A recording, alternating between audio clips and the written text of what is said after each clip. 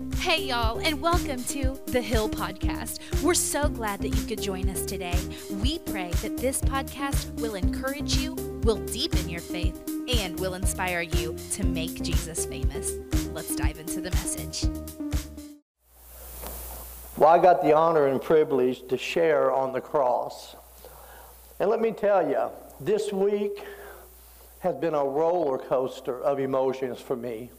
As I've studied and as I've read the four Gospels of what happened during Passion Week. And we all know this, we've all heard the story of the cross. But when you get into it and you start seeing, I pulled up pictures of the crucifixion, of Jesus in the Garden of Gethsemane, and it became a reality to me. I'm not kidding you, church. There were days I was so excited, happy, joyful. But then there was days as I looked at what our Lord and Savior went through that broke my heart and brought me to tears. So let me try to the best of my ability to bring the cross to you and bring justice to the cross. You know, your only hope for joy, your only hope for peace, your only hope for strength and love in this life is simply found at the cross of Jesus Christ. That is our only hope. Our hope of love, peace, joy is dependent on what I saw this week in so many different pictures of the brutal, bloody, humiliating death of a man on a cross. The only hope that we have. The cross crucifixion, we could go into how horrible it was, and it was. The most brutal, shameful, and gruesome death that a person could go through back in the first century. In Psalms 45, Isaiah 53, the suffering servant, they spoke of the cross long before it ever entered into the mind of somebody who would come up with this horrid way of execution. And it blows my mind that Scripture foretold what our Savior would go through. It amazes me. You know, 1 Corinthians 1:18, I want to read this to you.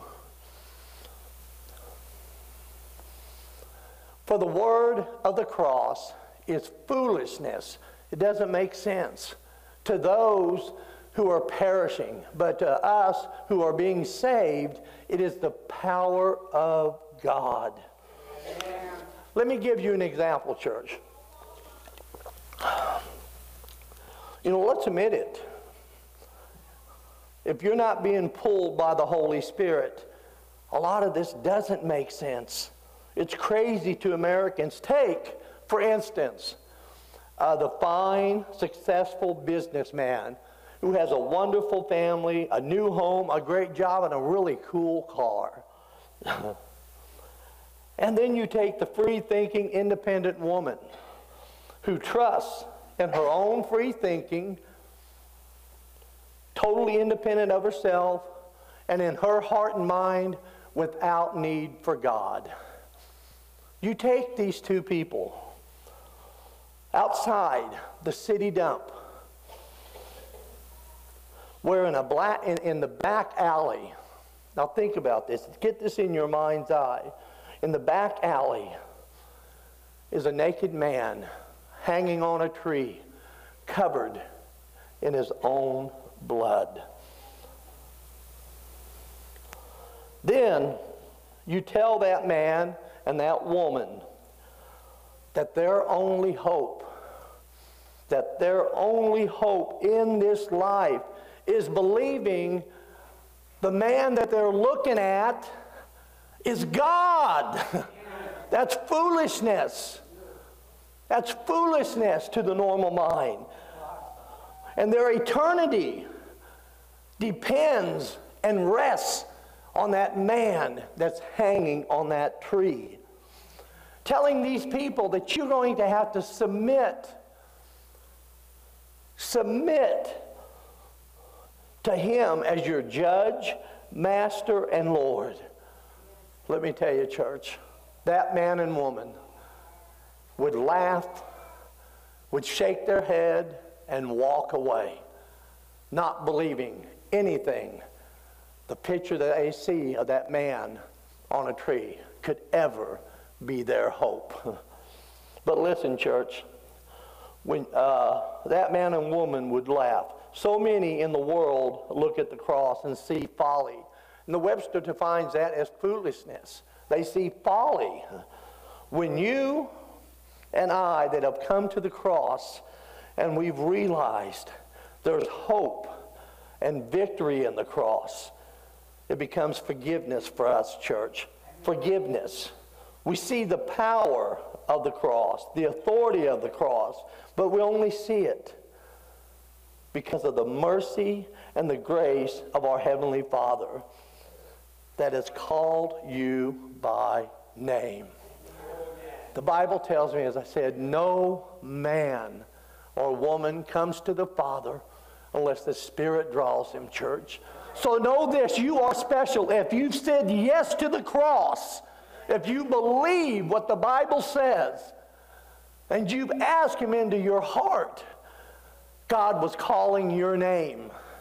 He was drawing you. The problem is the Holy Spirit will draw people. He will draw you from conviction. You will walk to the cross. Well, all of a sudden, as you look at the cross, the suffering of the cross, we start to think about what it's going to cost me. What am I going to have to do? How am I going to have to change? And we seem to start taking a few steps back from the cross until finally it's just too much for me. And we walk away from the cross. We walk away from the cross.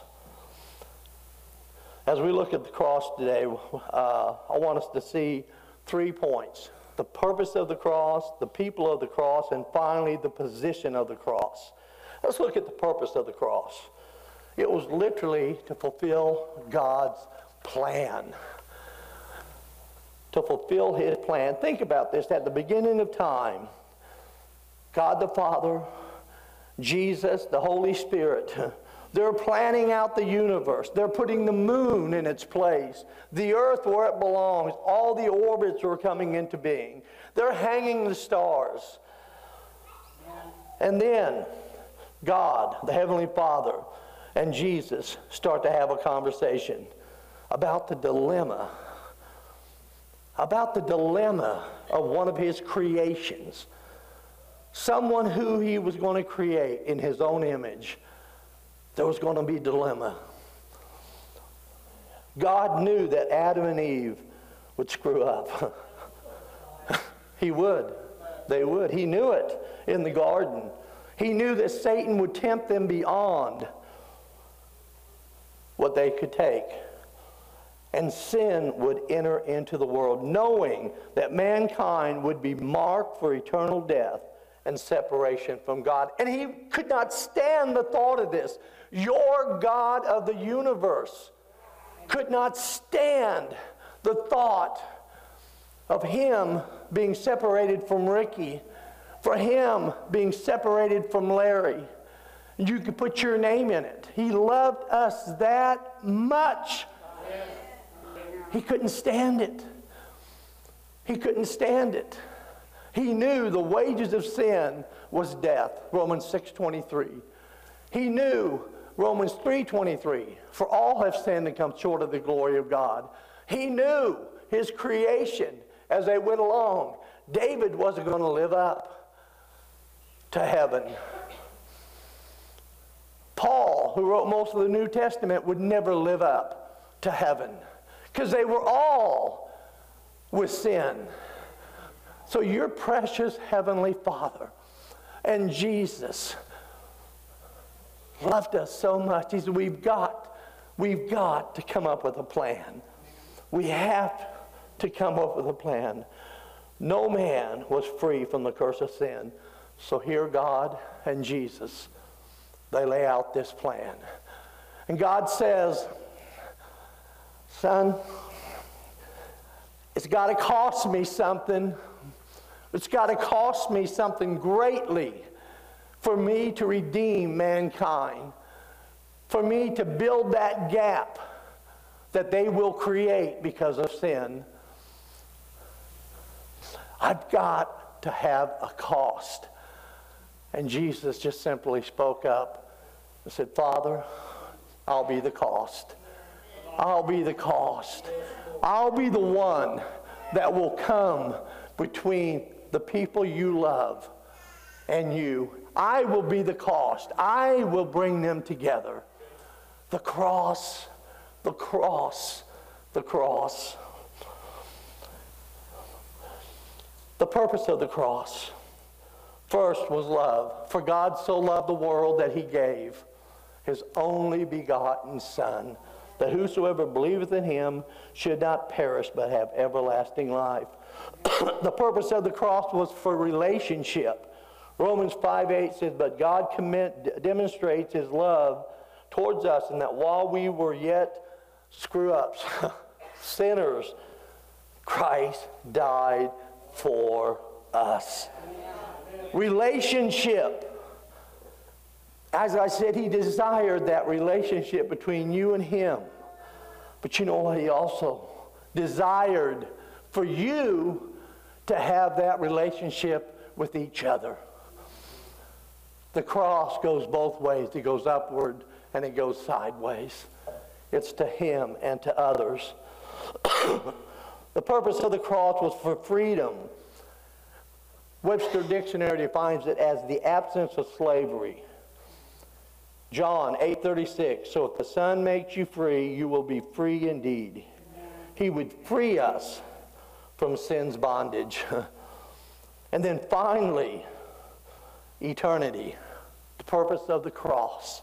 Has anybody ever been away from home for a certain amount of time?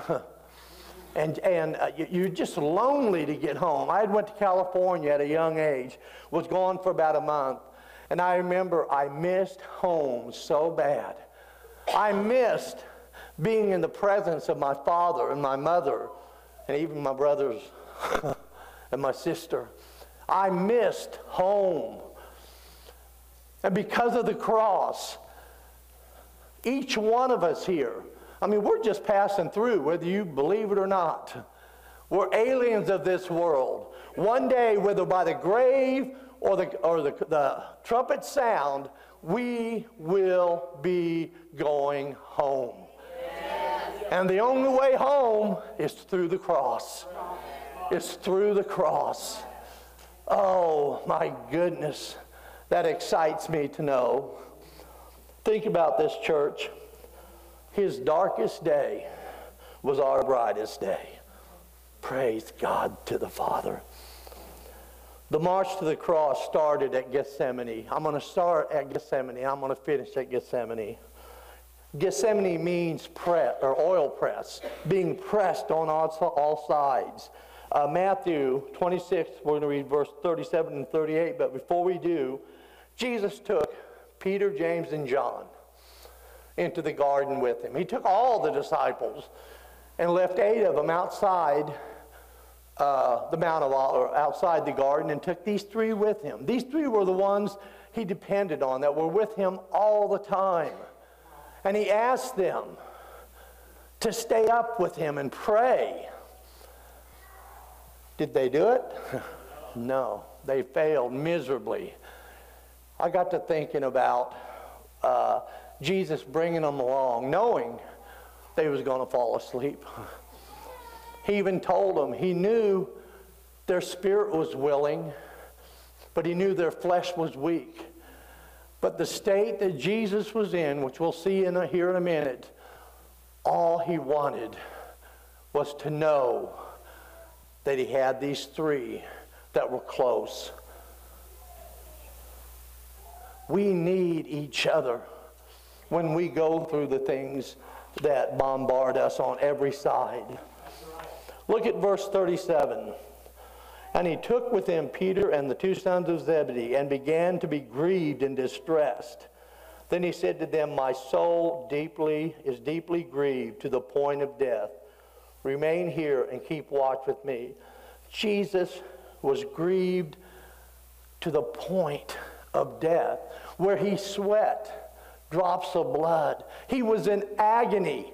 I don't know if there's anybody in this room that has ever been through something to where it would keep you up at night. Your mind would be so filled with the what ifs, what might be, what can be, to where it keeps you up and almost haunts you at night. You can't eat. You can't sleep. None of this has happened yet, but it might. When Jesus was in the garden and he was grieved deeply in his soul and in his mind, what he saw ahead of him wasn't going to be a might be, could be, but it was going to be a will be. Jesus knew what he was going to face, and he was deeply grieved to the point of death. And then verse 39, and when he went a little beyond them and fell on his face, prostrate. Jesus had prayed many times. We read throughout the scripture. But this was a different kind of prayer that our Lord and Savior prayed. He said, "My Father, if it's possible, let this cup pass from me. Yet not as I will, but as you will." This cup, which we'll talk about here in just a little bit. But again, the grief and the distress. Jesus saw what was ahead of him. The physical abuse, the verbal abuse, the humiliation that he would face. First of all, before Caiaphas and the religious rulers. The ones that knew the scripture, that knew the prophecies. Yet their jealousy, their greed pushed them to the point that they were making a plan, no matter what it cost, to get rid of this man that threatened who they were. And Jesus would stand before witnesses that would come in and lie about him, not saying anything true. But what I want you to see, Jesus said nothing. Matthew 26, verse 63, if we can go there first. But Jesus kept silent. And the high priest, Caiaphas, said to him, "I adjure you by the living God that you tell us whether you are the Christ, the Son of God." 64. Jesus said to him, Jesus speaks up here now, "You have said it yourself. Nevertheless, I tell you, hereafter you will see the Son of Man sitting at the right hand of power and coming on the clouds of glory." What a monumental statement. Caiaphas says, "Tell me," because he had heard people calling him the Son of God. He says, "Tell me, point blank," because he knew this would literally seal his death. "Tell me, are you the Son of God?" And Jesus' answer here, he said, "You said it yourself." And I can just picture this. "Nevertheless, I tell you, Caiaphas, I tell you, religious leaders, yes, I'm the Son of God. And one day you'll see and you'll know that I'm the Son of God. You will see me seated at the right hand of the Father." Oh, and more than that, Caiaphas, more than that, you religious people, you will see me coming in the clouds. You will see me coming in the clouds. And yes, every single one of you in this room will bow your knee before me, and your tongue will confess that I am Lord. What power in the words of Jesus. Then the physical and verbal abuse before the Roman cohort. Think about this, church. That was 600 soldiers. After Pilate gave in to the crowd, this cowardly man who knew that Jesus was innocent from his very being, knew what the Pharisees were trying to do. His wife even came to him and said, I've had a dream. Have nothing to do with this man. He's a good and righteous man. Yet, it didn't stop Pilate. It didn't stop Pilate. He had him beaten. Jesus was spat upon, his beard plucked out, taken to the whipping post, being used with a cat of nine tails, and I can go into all that. But every time that whip hit his back and was pulled back, there was chunks of flesh that came with it. Chunks of flesh that came with it. At the same time, these guards, these Roman guards, 600 of them, stripped him naked. Again, spat on him. And I can see one over in the corner. They put a robe on him, and this guy's working as fast as he can with this crown of thorns. And he's laughing. He's laughing. He wants to make sure every 2-3-inch thorn is pointed down. And he takes him over. He takes it over. Not gently puts it on Jesus' head, but slams it on his head to where the blood starts to trickle down his face. Now Pilate's thinking, surely this will change their mind. So he brings him out and stands him before the people and says, here's your king. Here's your king. Maybe Pilate was expecting some kind of pity from these people. But he got no pity. All they saw and all they wanted was more blood. Exactly. Kill him. Crucify him. That's not enough. He was a bloody pulp, unrecognizable as a man. Then he was made to carry his own cross, the beam across his shoulders, up to Golgotha, the place of the skull. So weakened by the torture and the torment he had just been through, he kept falling. So they got Simon of Cyrene to finish carrying the cross. And as they got to Calvary, as they got to the hill and laid that beam down and Jesus on the beam and stretched out his arms and began to nail the spikes into his wrists and into his feet. And as they lifted him up, they lifted a man that was bloody and unrecognizable to those that were around. He not only foresaw his physical torment, but he felt, church, the loneliness of being forsaken by all, the people of the cross. He knew, as he was in the garden, as he's playing this out in his mind, as he knows all this will be coming to pass, he knew one of his own, in just a few minutes, Judas would walk into the garden and break his heart. He would come up to him and seal his death with a kiss on the cheek. Judas would betray him. Oh my goodness. His beloved Peter, here in just a few minutes in the garden, would stand up to Malchus and cut off the man's ear, protecting his Lord and Savior. Now remember,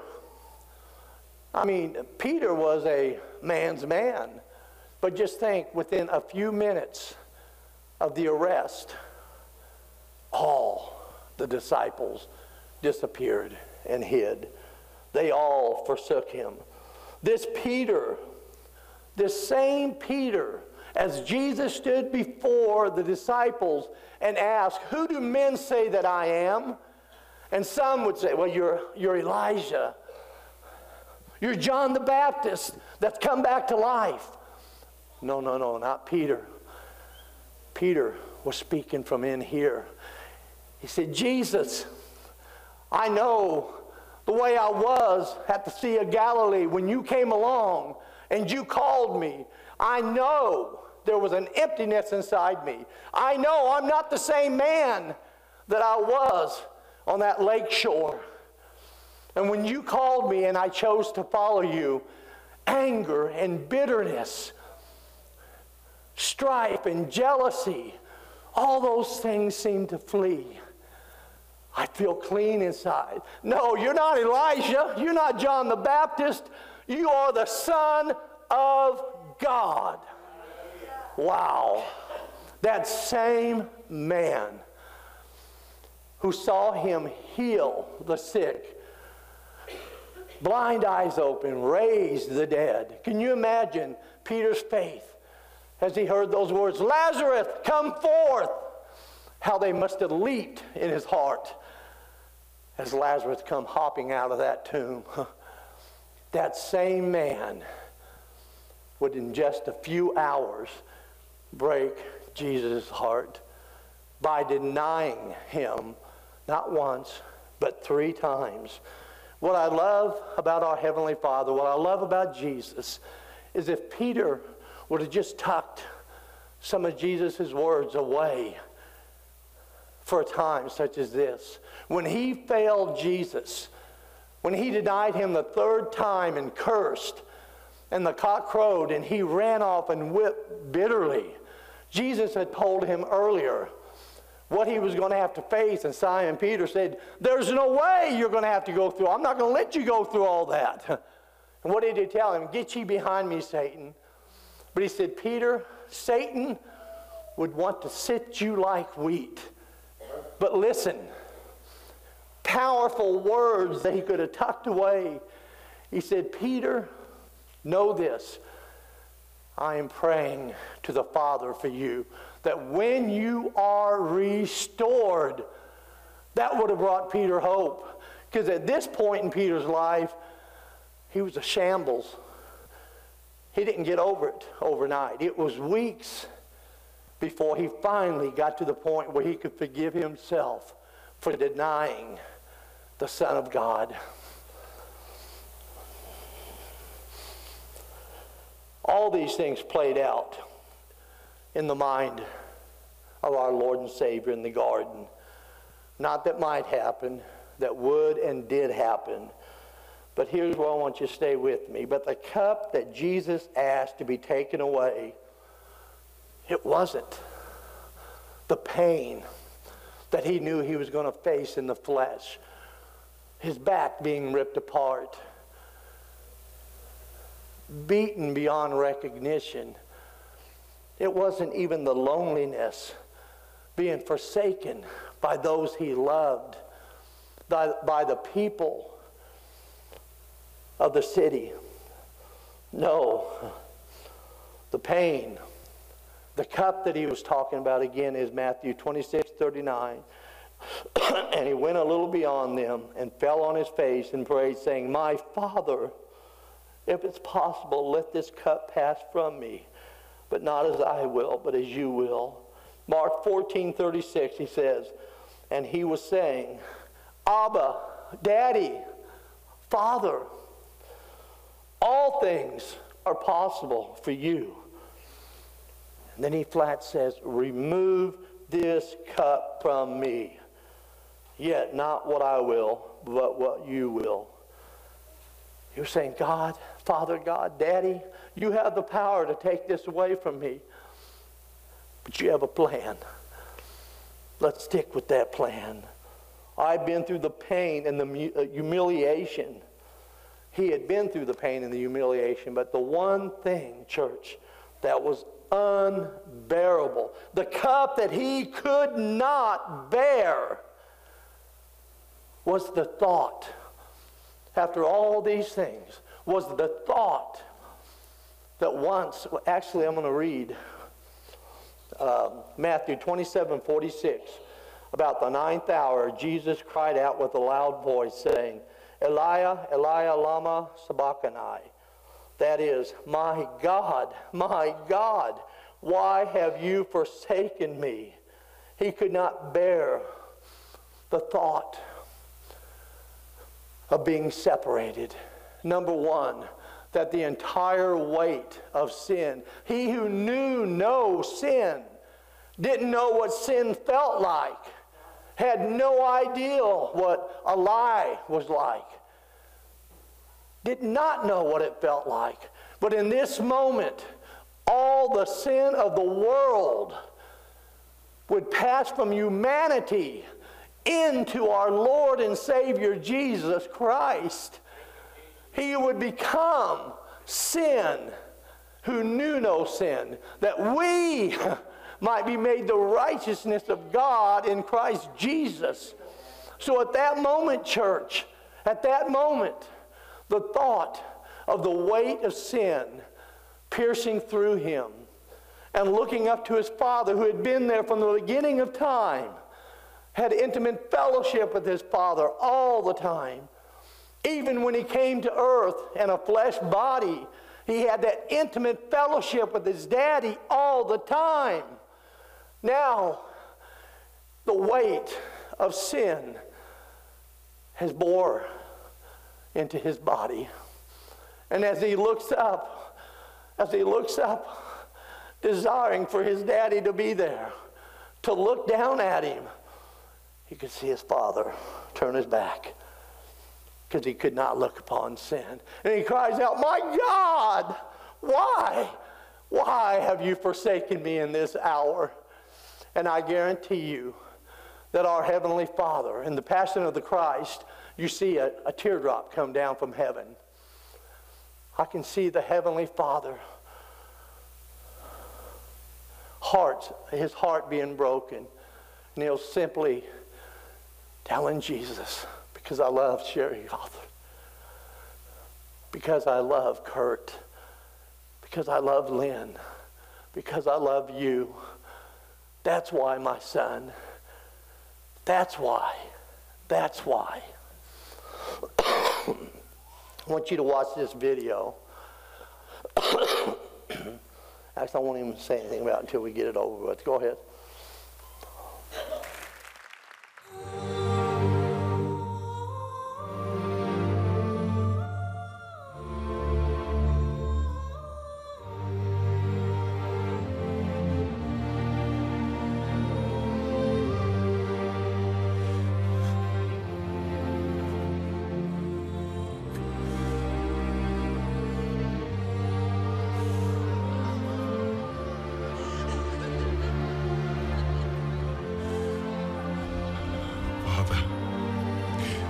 Forgive them,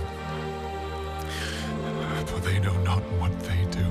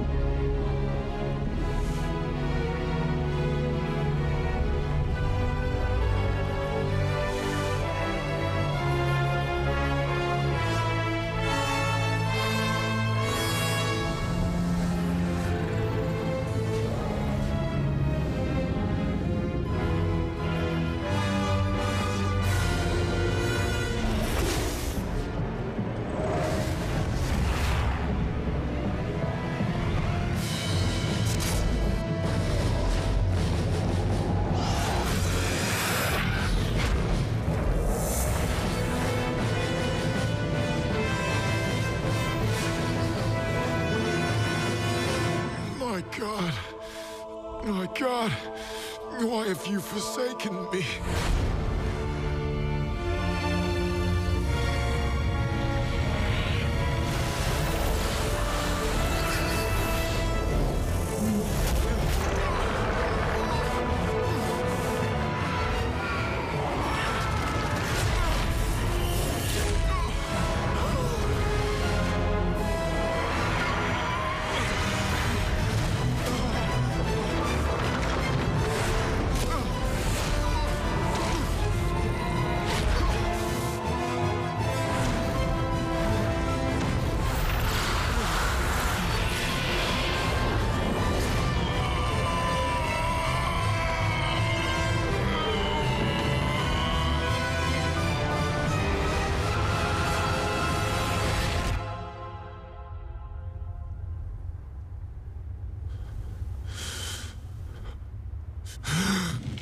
finished.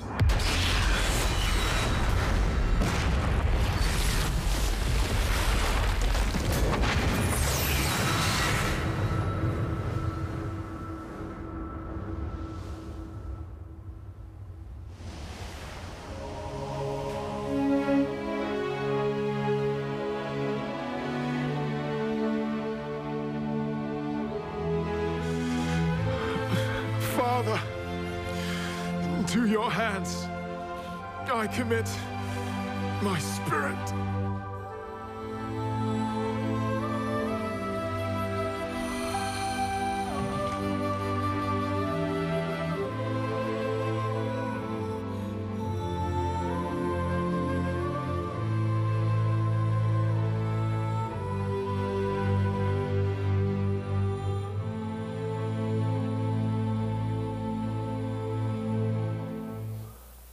The purpose of the cross, the people of the cross, finally the position of the cross, comes from conviction of the cross.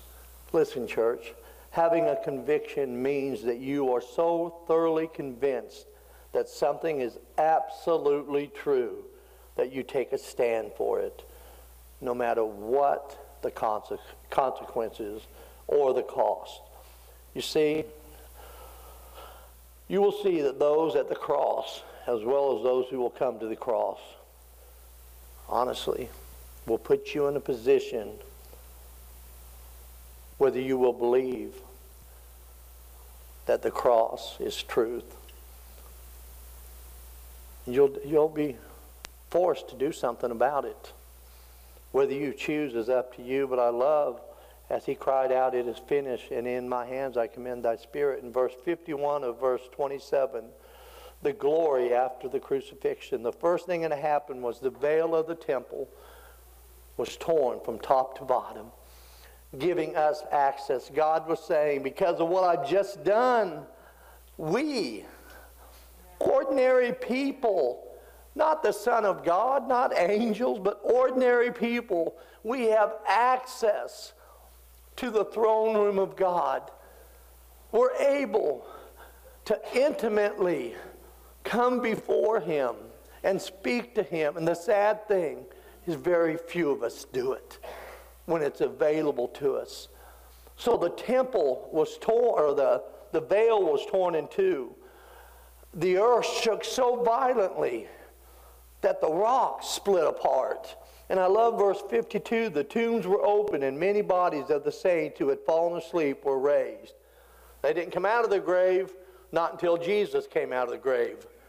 Can you imagine what it was like in Jerusalem when you had Grandpa Saint, Uncle Saint, all these saints walking around Jerusalem that had been dead for years? I guarantee you, you had a revival or you had a bad case of fear. And then, what I want to close on, if Jonathan would come up, is verse 54. Now the centurion and those who were with him, keeping guard over Jesus, when they saw the earthquake and the things that were happening, became very frightened and said, "Truly, this was the Son of God." The very same guards that were part of the mockery and the beating at the Praetorium, the same guard, the same centurion, maybe one of them was the one that made the crown of thorns. But these same guards who had spat upon him, made fun of him and mocked him, the centurion himself, I can imagine at this point, he remembers as he's casting lots for the garment of Jesus. And out of one ear he could hear, as they placed Jesus on the cross, "Father, forgive them, for they know not what they're doing." This guard, this centurion, he hears those words. I imagine during the whole scene, as Jesus is placed between the two thieves, and they both mocked him at first, but one of them finally realizes, because what he has seen and what he has heard from Jesus' mouth on the cross, he asked him, he said, "Remember me when you come into your kingdom." And Jesus told him, today you will be with me in paradise. All these things were bombarding the centurion, these guards. And now all of a sudden, it's darkness over the land while Jesus was on the cross. And then the earth shakes violently. These same guards who had literally nailed him to the cross. Can you imagine as they're walking, or actually probably running out of there, wondering, what have we done? What have we done? Truly, this must have been the Son of God. It doesn't say, but I wonder how that day on the cross impacted their life for the rest of the time. And then the last group of people, Luke 23:48, and all the crowds who came together for this spectacle, when they observed what had happened, began to return, beating their breasts. Listen, these were the same people that held him as he came into the city, that was praising him for all the things he had done. They were the same people who demanded his blood, who yelled out, "Crucify him." The same people that walked in front of the cross and mocked him. Mocked him. And at this point, after everything they heard, after everything they saw, they went away beating their breast. Think about this, church. They knew they had just killed the Son of God. I truly believe in my heart and in my mind, some of those people left Golgotha truly changed, believing that Jesus was the Son. Those same people were probably some of the same people that started the first church.